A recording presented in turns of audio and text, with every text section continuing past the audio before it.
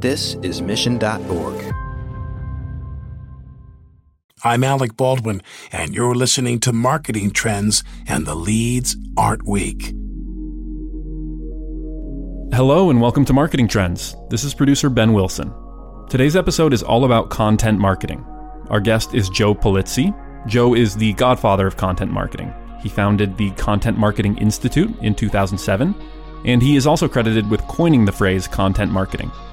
Joe is also a co-founder of the Orange Effect Foundation, and if you're interested in hearing more from Joe, you can find his content at joepulizzi.com, or you can follow him on Twitter at Joe Pulizzi. Pulizzi spelled P-U-L-I-Z-Z-I. So without further ado, here is our Marketing Trends interview with Joe Pulizzi. Enjoy. Marketing Trends is brought to you by Salesforce Pardot, B2B marketing automation on the world's #1 CRM. Are you ready to take your B2B marketing to new heights? With Pardot, marketers can find and nurture leads, close more deals, and maximize ROI. Learn more by visiting pardot.com/podcast or click on the link in our show notes. Welcome to Marketing Trends. I'm Ian Faison, Chief Content Officer here at Mission.org. Coming in from Cleveland, Ohio. Joe, what's going on? Ian, how you doing, man? It's starting to warm up in Cleveland, so things are better because it's been so cold. I've been threatening to leave the city. The Orange Man himself. I'm so thrilled to do this interview and get to be able to talk to you. I was a huge fan of This Old Marketing. I'm still a huge fan. You know, all the content is still out there. So for our listeners who have never checked it out, it's a podcast that Joe and Robert did for years that is phenomenally done. I'd love to start out today. Could you give me a rant? Like, what do you need a little rant on? Oh, I can go rants all day. You know what I'm ranting on right now is the fact that wherever I see people. So if we go to, let's say, a show in Cleveland, there's a great area called Playhouse Square where you can see musicals and, you know, shows that were on Broadway. And the thing that I see that bothers me is an intermission, everyone gets out their phone. Nobody talks to each other. Everyone just gets out their phones. It's starting to really bother me. And I never quite noticed it until I took my sabbatical last year. In the first 30 days, I did 30 days, no electronics. And because I forced myself, I couldn't pull out my phone anytime. I just watch people. And it is just, we have lost the art of communicating with other people. And it's starting to bother me, man. I don't know what to do about it. I'm with you. You know, I find what's tough is that, so because your work is now on your phone, yeah, and your life is on your phone, and your connection to all of your friends and your family is on your phone, that I just find my left hand going to my pocket all the time. It's like if there's a dull moment, I just feel my left hand going to my pocket, right? Because that's where my phone is. So I'm right there with you. It's the addiction of our age. We had not that drugs isn't still a problem, and everyone knows some of the opioid stuff that's going on. But if you look at right now in the 2010s and beyond, the addiction that is the most prevalent problem right now is addiction to electronic devices, specifically the smartphone. And I think it's going to cause all kinds of problems, but I'm an optimist. So, so we'll see. I am too. And I think that for every problem that it solves, I mean, I think, and this ties in really well to marketing, because what we want to talk to you about today and what we are so focused on with this idea of content marketing that, you really coined with the creation of the Content Marketing Institute, or I think at least brought it to popularity, is this idea of not wasting people's time.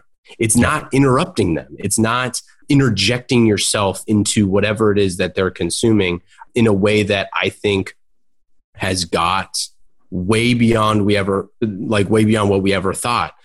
We took a lot of the same things that we used to do in magazines and newspapers and TV, and we just drag and dropped it onto digital.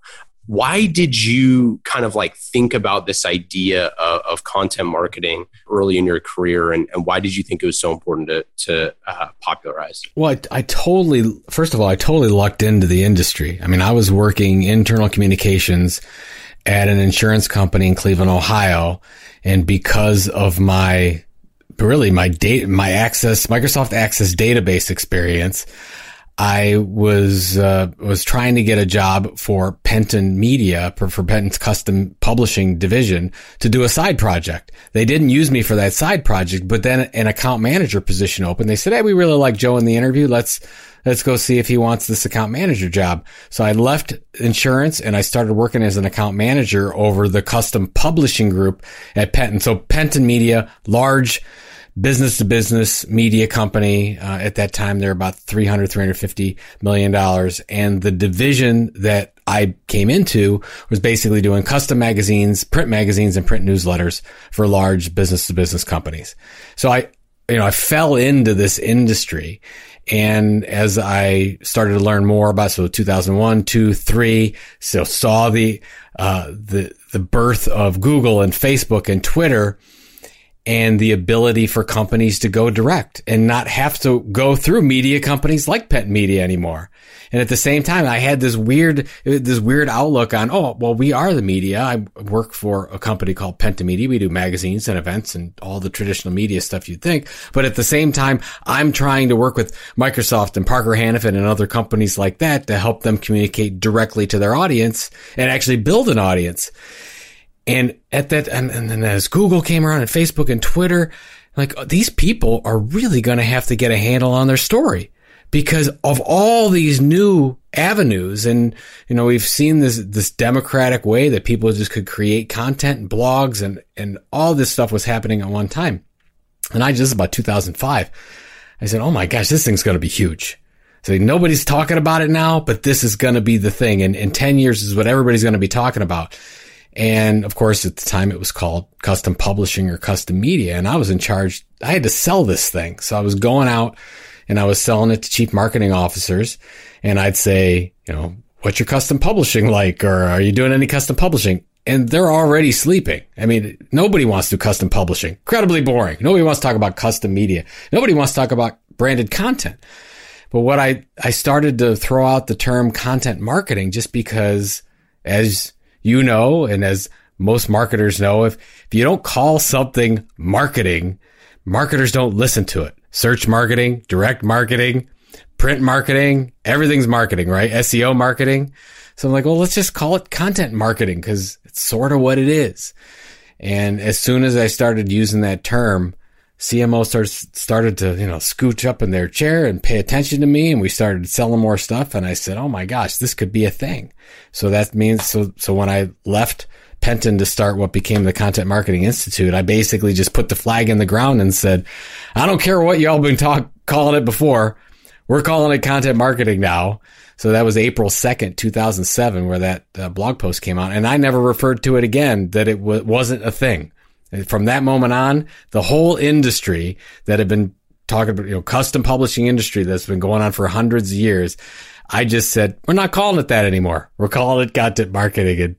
And thankfully, people like Brian Clark and other influencers got behind it. And in about 2009, 2010, it sort of became the term. Well, it's a brilliant look at category creation as well, which we talk a lot about on the show, and how I think a lot of times marketers think that all the secrets have been discovered, but in reality, like, there's constantly new categories created as technology evolves. And, as you've talked about it in your writing, and we've talked about on the show, is that technology changes so fast, but marketing over the last decade has actually changed faster. It's more complex than it's ever been. Mm-hmm. You wrote Killing Marketing, which I highly recommend for all of our listeners. If you haven't read it, go get it on Kindle or hard copy. Do you get more money on the hard copy? What should people buy?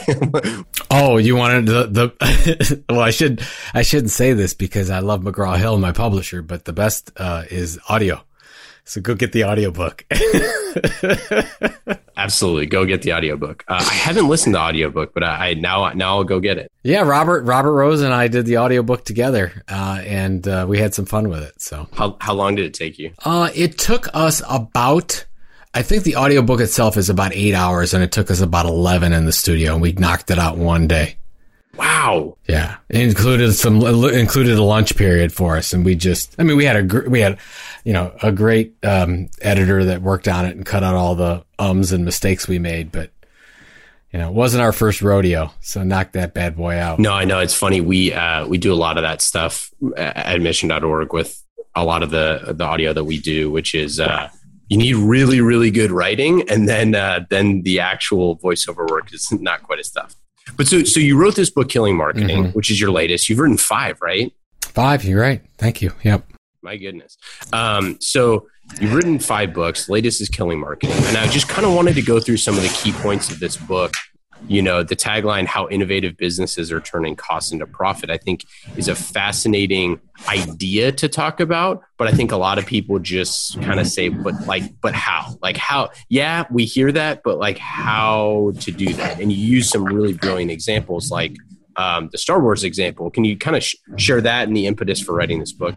The Star Wars example, I love the whole idea of what George Lucas did. So if you go back, and there was a point where Star Wars was way over budget, and the folks at Fox were really concerned about whether this thing was even going to make it. They didn't think the movie was going to do any good at all. And they still owed George Lucas $1 million. And they went to George Lucas and they said, look, we don't want to pay you this $1 million. Can we work this down? Can we negotiate this some way? And George Lucas says, sure, you don't have to pay me at all. I want 100% merchandising rights for Star Wars. And at the time, how was money made in the movie business? By people going to the movies, buying tickets. That was it. That was the only way that was, made money off the whole thing. And so the folks at Fox said, sure. They were laughing all the way to the bank because they said, we don't have to pay this guy $1 million now. And all he wants is merchandising rights. This is going to be the greatest thing ever. Of course, we know now that Star Wars, one of the, if not the biggest movie franchise of all time. And I think the stats that I had last were from 2015. So I think it was right before the sale to Disney. And ticket sales of all the movies from 1977 to 2015 were something like $5.4 billion. And the merchandising sales, all the action figures and everything else that you can read, those sheets that I used to have on my bed and everything like that, that accounted for over $12 billion in sales. And guess who got all the money from that? Mr. George Lucas. So the point that we're trying to make, and we talk about this a lot in Killing Marketing, is you have to look at things a little bit differently. They're right in front of you. And George Lucas did. He said, this is the way things are changing. Things are moving. You don't necessarily have to monetize an audience one way. And so I like to talk about the idea where the way that we go to market for our marketing of our products and services and the way media companies go to market, it's exactly the same thing today. The difference is they're monetized differently. But if you think about, if you're a marketing executive today, let's just, take a company like a HubSpot or something like that. Well, how much, or even better, bigger company, Salesforce. Look at a Salesforce who has an event called Dreamforce that they could sell in and of itself right now for probably $1 billion or more. Just the event. But nobody thinks about that. So they've created this thing. And of course, it's a marketing initiative, no doubt, but in itself has value. And they sell multi-million-dollar sponsors and they sell millions of dollars in tickets and all those things. When that's possible for any company. And once you build an audience, you can do those kinds of things. And I think sometimes we forget that. So the goal with Killing Marketing is just to tell people that it's all there in front of you. You're doing a lot of this stuff already, but you're not thinking of all the opportunities. If you just give to that community and give and give and give and build that audience, and you're open to other revenue opportunities than just selling the products and services you have. The Salesforce thing is a great example. And obviously, shout out to our friends at Pardot who sponsor the podcast.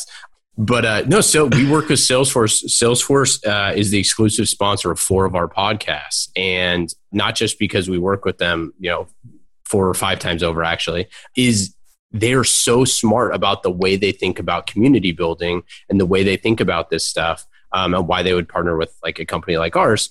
But it really is interesting how Mark Benioff, first and foremost, is a marketer. Nobody ever refers to him as that. Nobody ever talks about that. He's a great marketer. He is one of the best marketers of all time. I mean, he is very Steve Jobsian in the way that he has marketed Salesforce from the very beginning.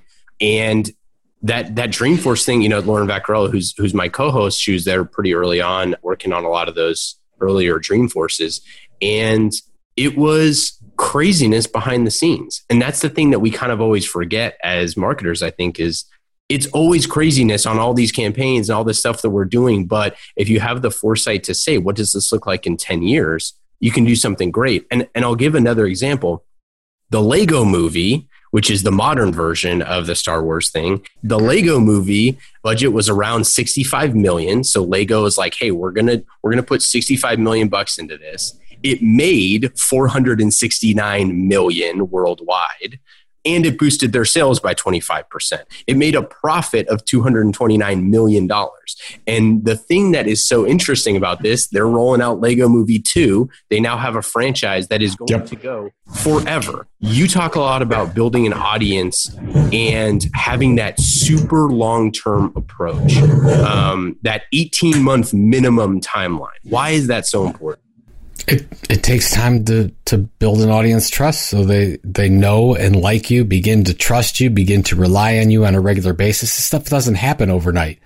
Maybe in some very rare occasions you can strike lightning in a bottle and everyone's going to love this thing you're doing, but human behavior doesn't work that way when it comes to media. It takes consistency of delivery over and over again of something truly valuable to get somebody's behavior to turn. So that's why it takes a long time. And if you look at the great media companies of our time, whether you're looking at, New York Times or the Washington Post, and then you're getting into NBC and all those things, it took consistent delivery in one platform over a long period of time to make that happen.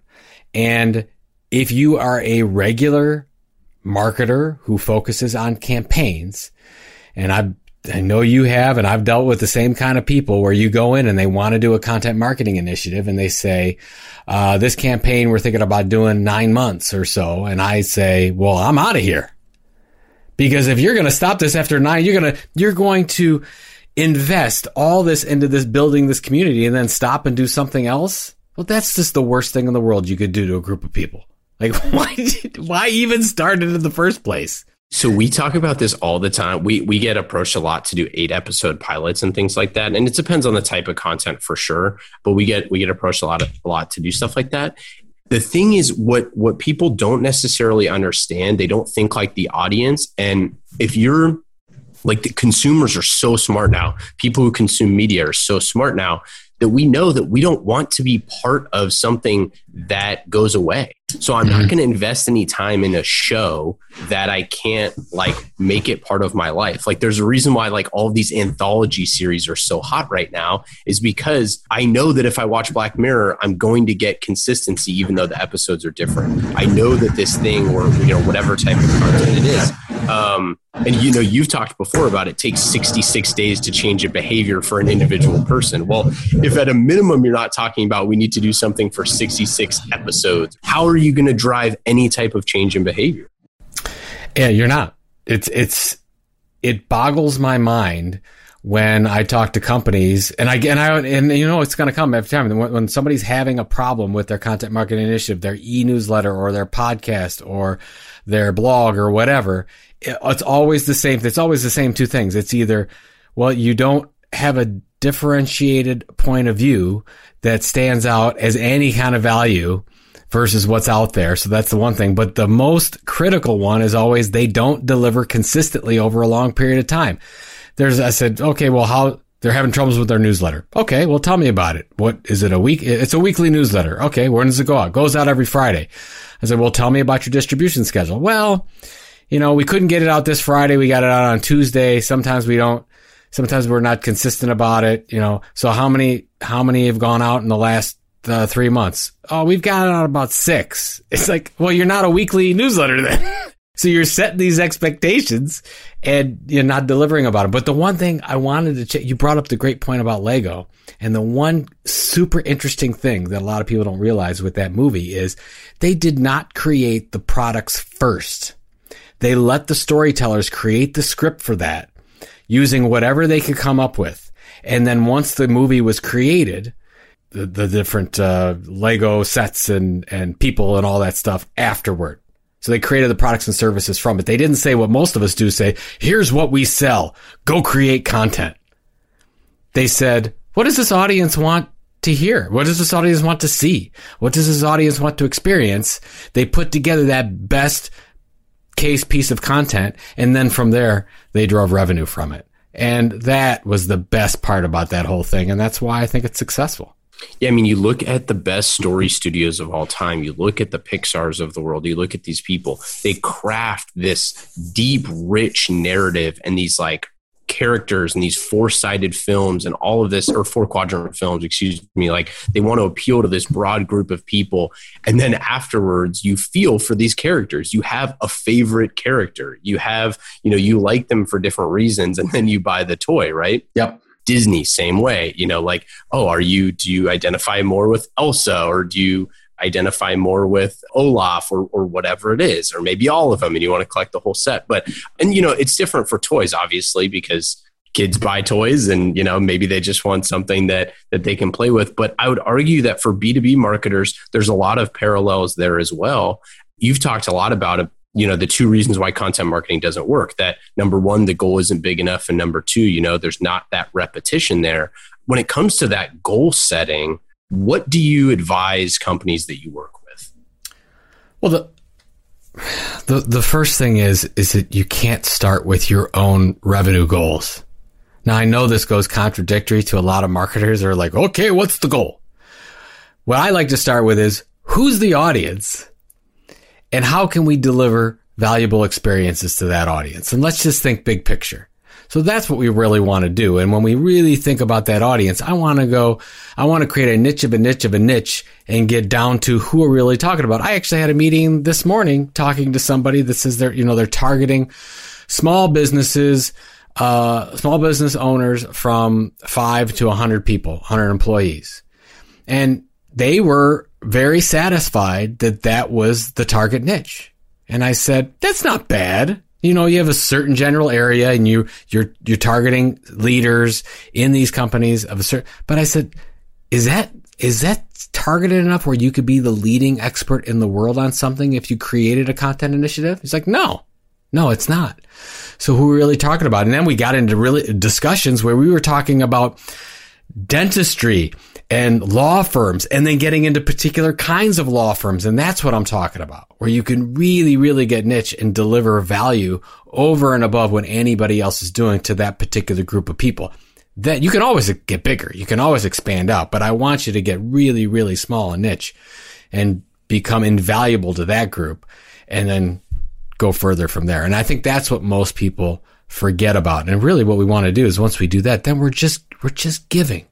You've got to, and this is why it's so hard for big enterprise organizations to do content marketing well, because I'm always like, don't try to get a lead.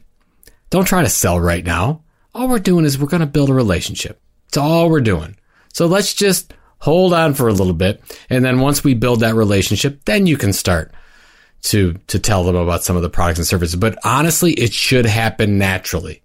You're not going to need to tell a lot of people that, oh, you need to buy this right now, because if they know, like, and trust you, they'll start looking for themselves when they have the problem. Well, and also, you look at some of the people who are the best at doing ad reads. The reason why they're so good at it is because they are informing their audience of new products. So it's actually part of the like novel, like appeal of some of those ad reads is that if it's genuine, they're like, hey, I use this thing. Like, I know one of the famous ones is like Tim Ferriss uses like 4 Sigmatic mushrooms, right? Of like, he's like, I love this stuff. I use like half a cup of this stuff and it like, I'm flying high or whatever, stuff like that. We're like, man, that's such an authentic experience that it's like, no wonder that kind of thing works. And that's more of an ad, but at least you're creating some type of connection around it rather than just like, this is, purely shoving in inventory. This idea of distribution versus like content creation, which kind of, I feel like are at a little odds right now. You have said that you believe that distribution has been democratized, not the creation of content. Why do you think that? Anybody who wants to get access to an audience can build one today and distribute that content today easier, more efficient, and more inexpensive than at any time in history. I mean, when I started in media and publishing, when we used to say, okay, we need to get a certain amount of magazine subscribers to opt into this publication, it generally costs us between $3 and $9 per name to do that. Send the direct mailers. We had people calling them, and we had to do that to get our publishers' statements and audits out. And that's just the way it was. Well, it's not that way anymore. If you create something that is truly valuable and you reach your core audience immediately, that core audience will help spread that message because they are their own publishers as well. And the other thing is, once you have something that's truly amazing, then when you kick in your advertising and your paid sponsorship to support those things, it is a heck of a lot easier to grow that newsletter list or those podcast subscribers or whatever else you got. So I think that anybody can distribute like a New York Times today, and you really don't need a lot of money to do it. But how many people are going to put that organization together like the New York Times and create that kind of journalistic quality? And very few are going to make that investment. So that's kind of where I see it. Yeah, and build that brand trust. So it's something we talk about a lot, and like we believe at Mission is like writers are our version of engineers, right? Like writers are the best engineer is so valuable. Well, the best writer is so valuable. Otherwise, if like J.K. Rowling wasn't such a brilliant writer, there would be tons of Harry Potter books out, right? Like there's be a lots of replicants, but there's really not, right? I think that like the people that are creating this content, which is, I think, an exciting time despite a lot of, the layoffs, which is super upsetting, but to be a writer because you can be found easier if you're really good. And I think that those really good writers, the thing that separates the best content creators and way to be empathetic with your audience and all that stuff, it's an empowering time. Like what a great time to be alive because you can actually create this stuff. You don't need an agent. You don't need a publisher. You don't need a lot of that sort of stuff, but you can be found and you can create great work. Well, that's where you need the writers of the world, the content creators of the world that traditionally created content for a media property. You just have to change your perspective a little bit and realize that you could create the content yourself, because creating the distribution arm is rather easy to do. Put up a website, blog, create a podcast. Podcasts almost cost you no money to start. It's not that difficult to do these things. But you just have to get used to doing them because they probably grew up in the area where, we have to send our pitch to this magazine or this television station or whatever, when today you don't have to do that. Now, there's still probably positives for working through traditional channels. It's no problem at all to do that. Maybe there are more because there's a lot of people going direct, but that's where when I talk to writers and they're like, I was working for this company or this publishing company and I got laid off, or I don't have any opportunities there. They're not paying me enough. And I'm like, maybe now's the time. Maybe you take that risk and start creating your own audience. And once you create your own audience, you can monetize it 10 different ways. It's just, that's the thing they think is overwhelming, because when I look at what's more difficult, writing is more difficult than creating the business model. That's much easier to do. Some people might disagree, but I think that's the easy part. Actually creating the content that's amazing. That's the harder part. 100%. Our producer, Ben, for this show, so shout out Ben, who's listening out there. He created a podcast and applied to one of our jobs by saying like, hey, I created this thing. And then we hired him. Like, had no experience creating podcasts before, but just like did it. And that's what got him hired, right? Like, I love that. That's a, well, I had a, I get emails about once or twice a week from students. And they'll say, Mr. Polizzi, read your book, or we used Epic Content Marketing for our textbook in class. And I just wanted to reach out. I said, I want to go into content marketing. What's your one piece of advice? It's always the same thing. As I always say, go build an audience. I don't care what it's around. I don't care if you photograph butterflies or you like to live stream NBA 2K on your Xbox and you want to promote it on Twitch or YouTube. I don't care what it is. It doesn't matter. If you can go and create consistent content and actually build an audience, let's say through an email newsletter of some kind or through subscribers, all you really have to do on your marketing interview is go to them and say, I put a whole media channel together and built this audience of 10,000 people. They'll hire you in a second. It's just so, and I know a lot of people out there doing it, which is fantastic. And I love all the YouTubers and I love seeing all this stuff happen, but what probably happens in a lot of cases is they build up these channels and then they become so valuable. They're like PewDiePie, right? It's like, hey, I'm going to do this the rest of my life.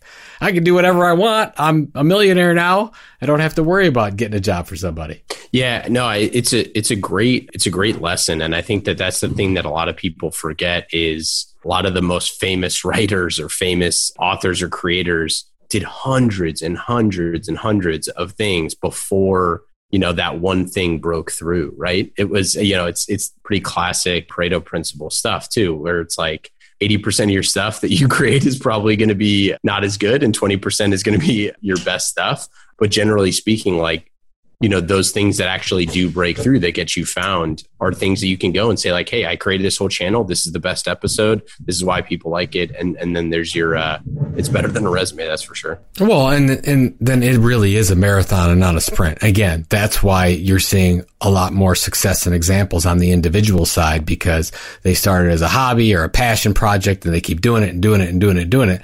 And then you're over at the enterprise level as a marketer, content marketer, and you're going 9 months and there's nobody's been to the blog or nobody's, and you're like, oh my God, I'm going to get fired. I mean, if we looked at contentmarketinginstitute.com as we started this whole idea and I looked at the first 9 months, we hardly had anybody going to that site. We weren't getting any traction at all. 2.5, once we hit the 2.5 year mark, then things started to work and really started to, and we had the patience and got over all the headaches and the credit card problems and everything to kind of stick through that and to wait long enough. And that's what a lot of people aren't. Now, if you add some sponsorship and some ads to it and promotion and work social media properly, you can cut a lot of that time down. But still, I've only seen, maybe you can get the 9 months, 10 months, 11 months. It still takes time. So I want to, the last chapter in your book is about like, are we wrong? Like, are we just like screaming into the wind? And I don't know if you feel that way at all ever, of like, man, I've been doing this for a long time. And I kind of feel like a lot of people are getting it. Content marketing world is great. We have an awesome content. Or an awesome conference, and there's a lot of people that are starting to get it, but there's still so many people who are doing things the old way.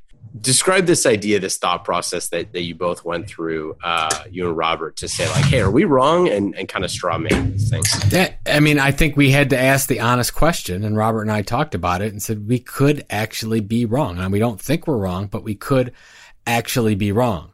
But then you come back to the whole idea. If you really focus on the needs of your customers and you really try to create valuable experience for them through as many different channels that make sense, then it's almost like, then I don't want to be right, because I don't think there's any other way to communicate with people. I've been working on this little side project here for a while, just about the servant nature of real marketing today. And the idea of, if you go back to the origins of the word marketing and way back 2,000 years ago, it was all about, people buying things. Everything was people buying. You might even say, okay, well, that's my definition anyways. But what a lot of people think about is marketing and sales is all about selling things. And we got into that rut years ago, probably when we got into the, 30-second spot. Starting in the 50s, 60s, 70s and on, where we were just selling stuff and selling and selling. And you've got whole entire marketing departments out there that are just focused on selling stuff. And I believe that is wrong, and that is holding us back. Because what we ultimately want to do is we want to make it easy for people to buy. And we want to focus on that and not on what we sell. And if you focus on just trying to deliver positive experiences that revolve around your, let's say, your core set of expertise levels, if you will, then you'll never go wrong. And the best part is you'll open up opportunities to sell all kinds of stuff. And you want the greatest example in the world right now, it's Amazon. I mean, Amazon is all about focusing on the needs of the customers, selling books, right? It's just books. It's a bookstore. It's an online bookstore. Well, now they're, I think, the second largest company in the world. I mean, they're pretty close. First or second. They're going back and forth with Apple by market cap. But it's that focus on the needs of the customers and not necessarily, I have to sell them this. So if anybody gets anything out of listening to me ramble about this stuff, I would say take a look at your marketing and do all your goals and all your focus with your communications. Are they set up with a minimum amount of stuff that you have to sell? Or is it about looking at the behavior of your customers that ultimately open up opportunities for them to buy? It's not the same thing. It's very different.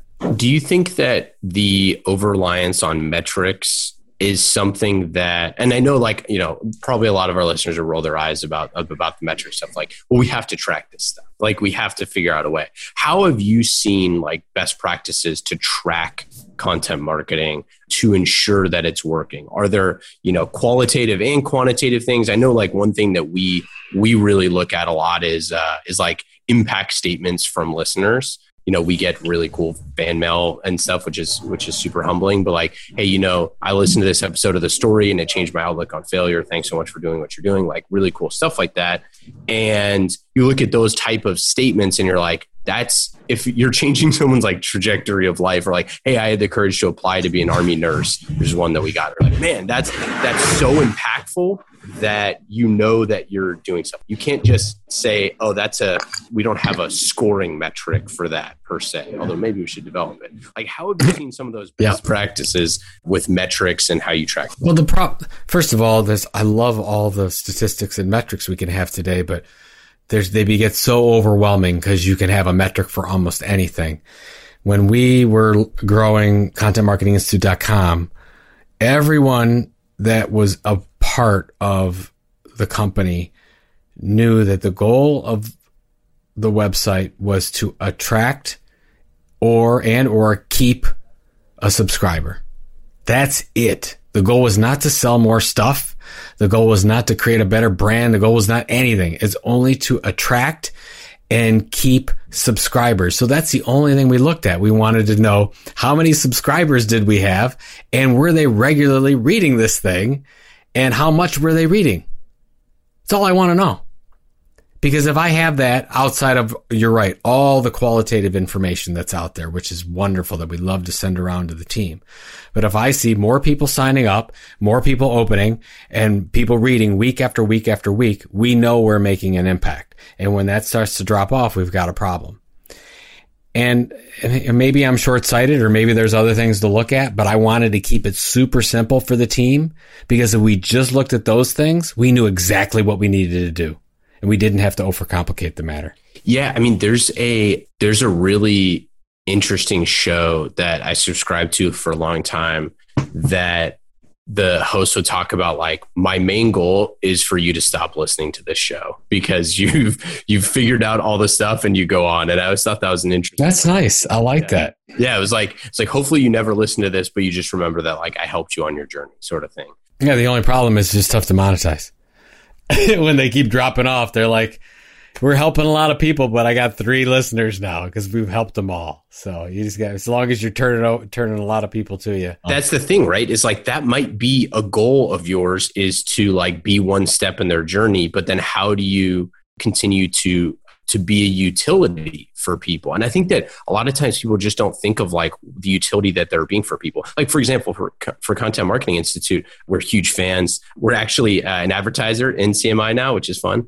But I think what's really interesting too is that I know I personally go back, and when I do like chunk work to go study about things, I'll go to Content Marketing Institute and I'll go absorb like 10 or 15 articles in like a day, take a bunch of notes when we're doing like planning or prep sessions or things like that. That's kind of how I do my studying and my stuff. Whereas it's not necessarily like every single day, you know, reading different types of newsletters of all the different things. Sure. Because there's a lot of content overwhelm at this point.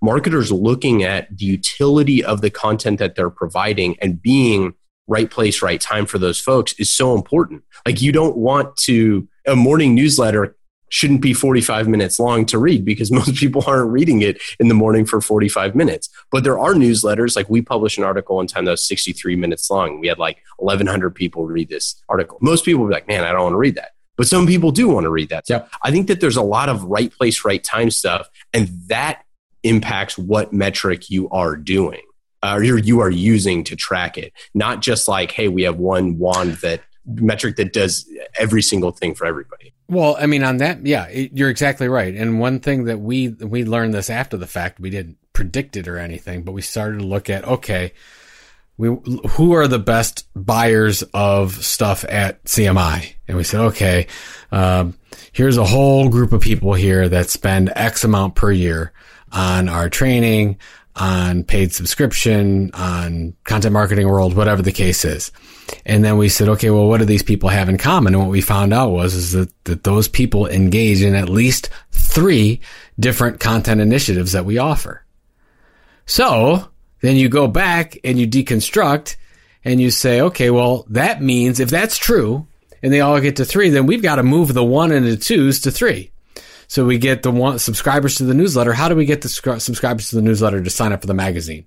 How do we get the people to sign up for the magazine to sign up for the podcast so that we can, in different forms, in different ways, and for different needs and pain points, communicate with them a different way? I mean, that's why the books were created for a very particular type of person that needed something in bulk like that. The same thing for the training, which were really for people that are new to content marketing and they need it all at once. And their managers were saying, you gotta get this. What do we do? Okay, great. We've got it all packed into one. Done.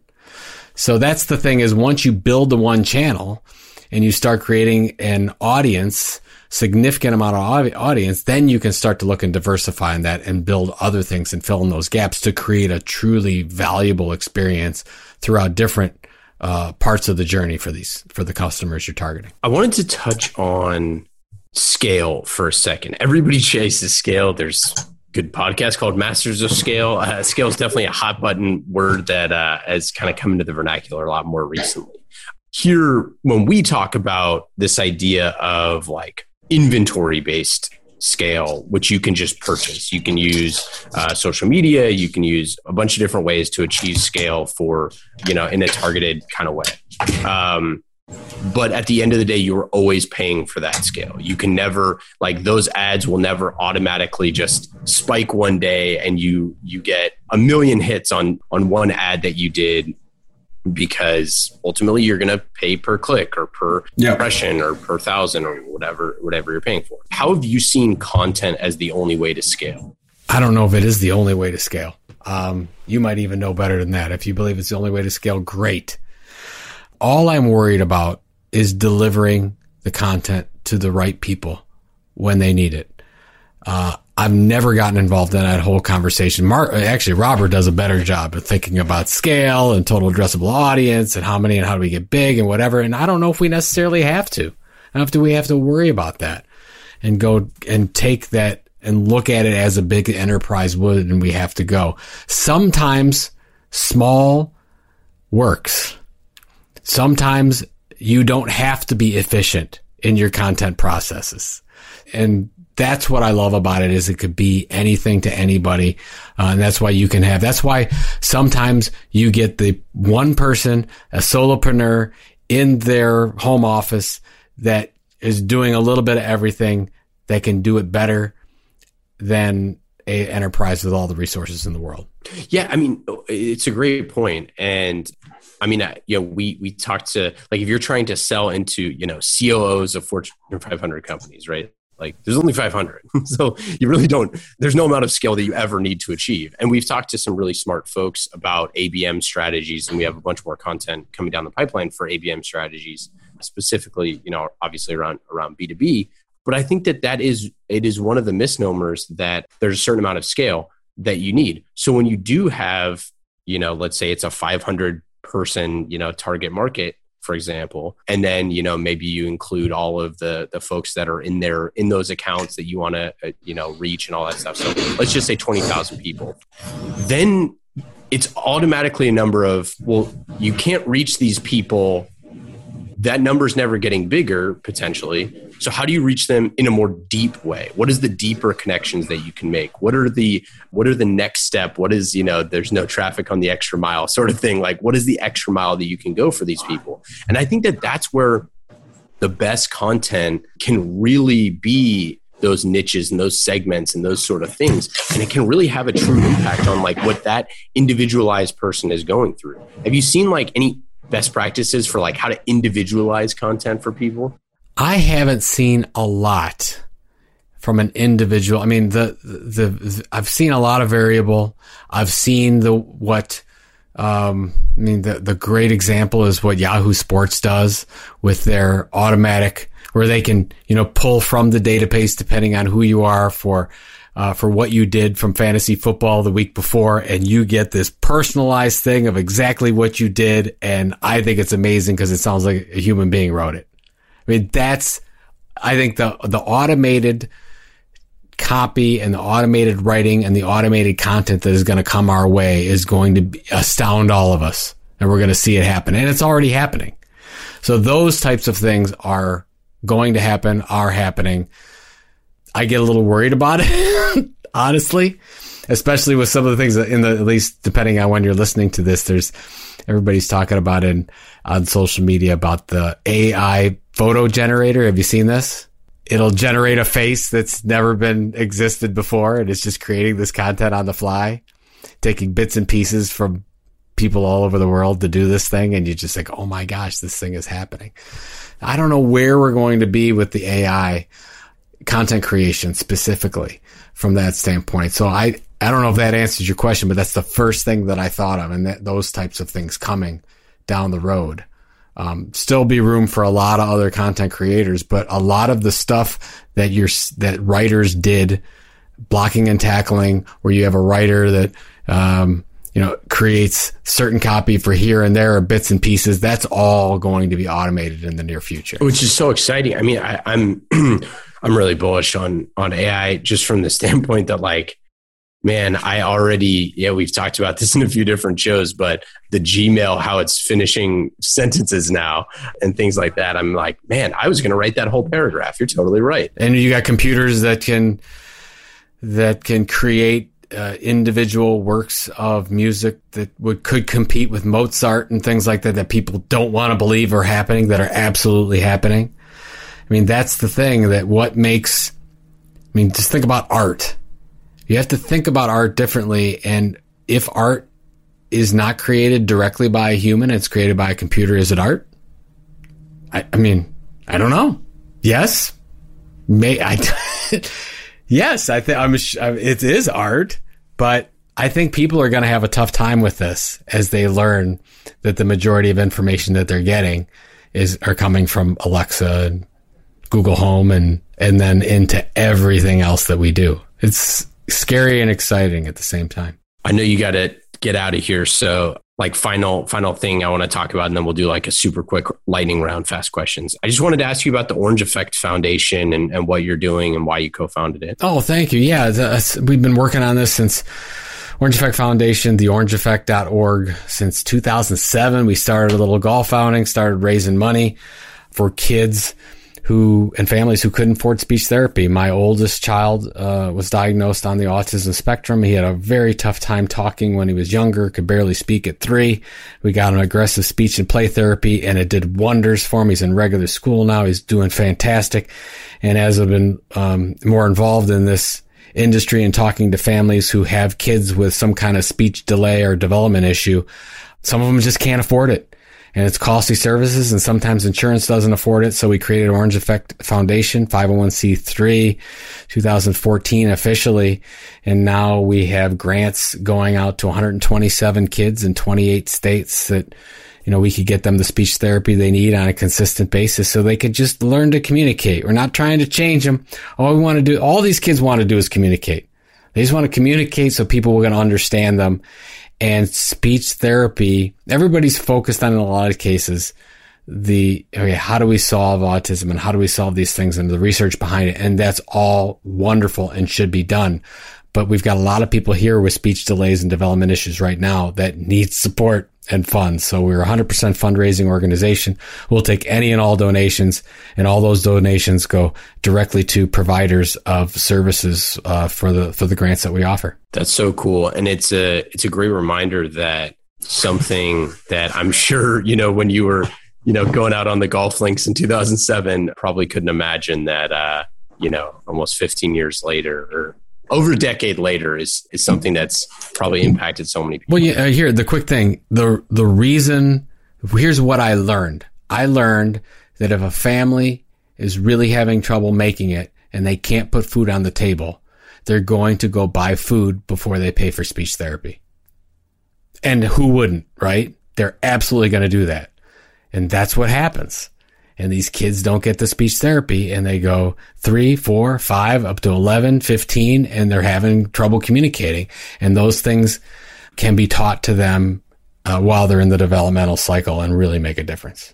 Okay, last thing. We're going to do the lightning round. So we do fast and easy questions, just like our friends at Pardot. It's fast and easy. Sweet. Let's do it.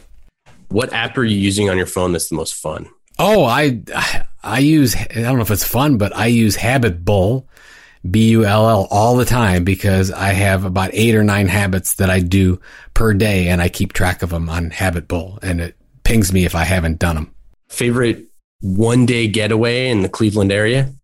Oh, in the Cleveland area. Oh, this is, I would probably say Westside Market. Westside Market, one of the oldest markets in the United States. I think it's 1900 or something like that. And it takes you back in time, and it's all small businesses, local, fresh fish and meats and fruits and vegetables. And it's fantastic. And if you go to Cleveland, you got to go to Westside Market. What ad or content campaign have you seen? And I know we don't like to say the campaign too much, but what we'll say part of a larger initiative. But what campaign have you seen recently that you were envious of?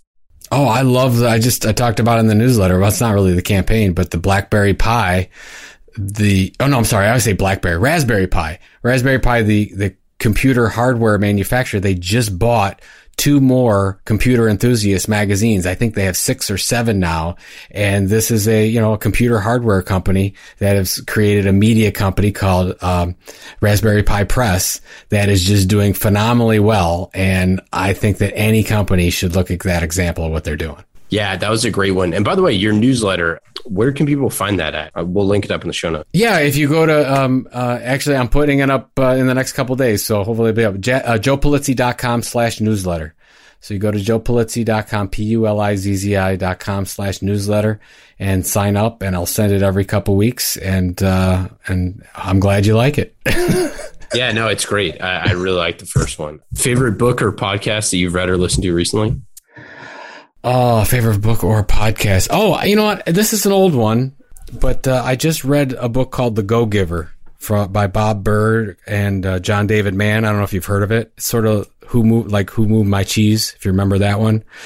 It took me about 2 hours to read. I really, really enjoyed it, and I think any marketer should read it, and you really get an idea. And that's what the whole thing we're talking about, how marketing truly is all about giving, and a lot of people don't realize it, and this book sort of talks about it from that standpoint. Worst business advice you've ever gotten? Worst business. Well, I didn't take it, thank God, but I got a lot of work with VCs. Go get your venture capital money. Terrible advice. Stay away if you can. Once you give up control of any of your business at any time, it's never ever a good thing, and you do it as a last resort only. Yeah, we just did an episode on our podcast Mission Daily about investing week. We talked a lot about that. What thing are you most excited about for the future of marketing? I think I'm most excited because marketers are more important than they have ever been before, because marketing is so critical to everything we do in organizations. As products and services become so similar in the marketplace, the marketers are becoming more strategic, more important. And I think you're going to see the marketing role sitting at the executive table now because it's so critically important. And I think you're going to see it being, like where you've got the importance of finance has always been there. I think you're going to see finance and marketing sit side by side and not just as an expense anymore. I love it. Thanks so much, Joe. That's it. That's all we got. Awesome. Thanks for the time. I appreciate it. Thanks for listening to this episode of Marketing Trends. Marketing Trends is brought to you by Salesforce Pardot. World-class B2B marketers use Pardot to generate and nurture leads, close more deals, and maximize ROI at every stage of the sales cycle. Empower your marketing team to become revenue-generating superheroes, and let Pardot's data analysis keep an eye on the bottom line. Learn more by visiting pardot.com/podcast or click on the link in our show notes. You have 8 seconds to make a connection or risk a click away onto the next topic. The difference lies in your ability to deliver relevant experiences to your audience across devices and across channels. But delivering on a really great experience is impossible without the right people and the right technology. You've got the right people, but your technology choices will make or break someone's experience with your brand. At the center of gravity of your digital experience, Brightspot Content Management System can deliver relevant content, personalized experiences, and cross-channel synergies to create unforgettable brand experiences, so you can be a bright spot in someone's day. Head over to brightspot.com/marketing trends to find out right now. From global crisis to hunger relief efforts, the messages you deliver save lives, inform important decision-making, and help keep communities safe and sound. The speed and scale of your content needs to be delivered faster and on a much larger scale. Brightspot Content Management System has supported some of the world's largest brands to communicate on a global scale. From Johnson & Johnson sharing critical information with their customers to helping Whole Foods tell their brand story to a global audience. Brightspot is designed to handle rapid iteration and personalized messages to those you care about most. Learn more at brightspot.com/marketing trends.